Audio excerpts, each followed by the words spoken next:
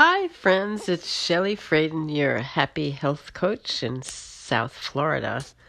And I'm here to ask you if you have any rituals before you go to sleep at night, besides washing your face, brushing your teeth. I'm talking about how do you unwind and relax and prepare yourself for a beautiful night's sleep.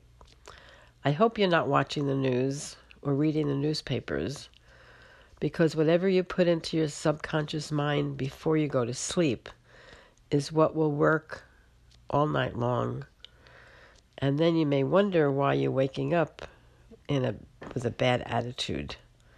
So one of the things I would like to suggest is that you sit quietly for 5 or 10 minutes before you go to bed and just be still. Some people like to write a gratitude list by looking throughout their day to see what happened that made them happy. Some people like to write down some of the successes that they've had throughout the day.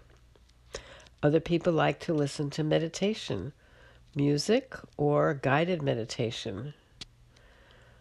Whatever it is, you want to prepare yourself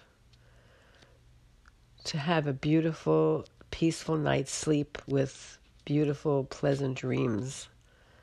Your subconscious mind works all through the night and will remember what you did before you went to sleep. Thank you so much for listening, and I look forward to sharing with you next time.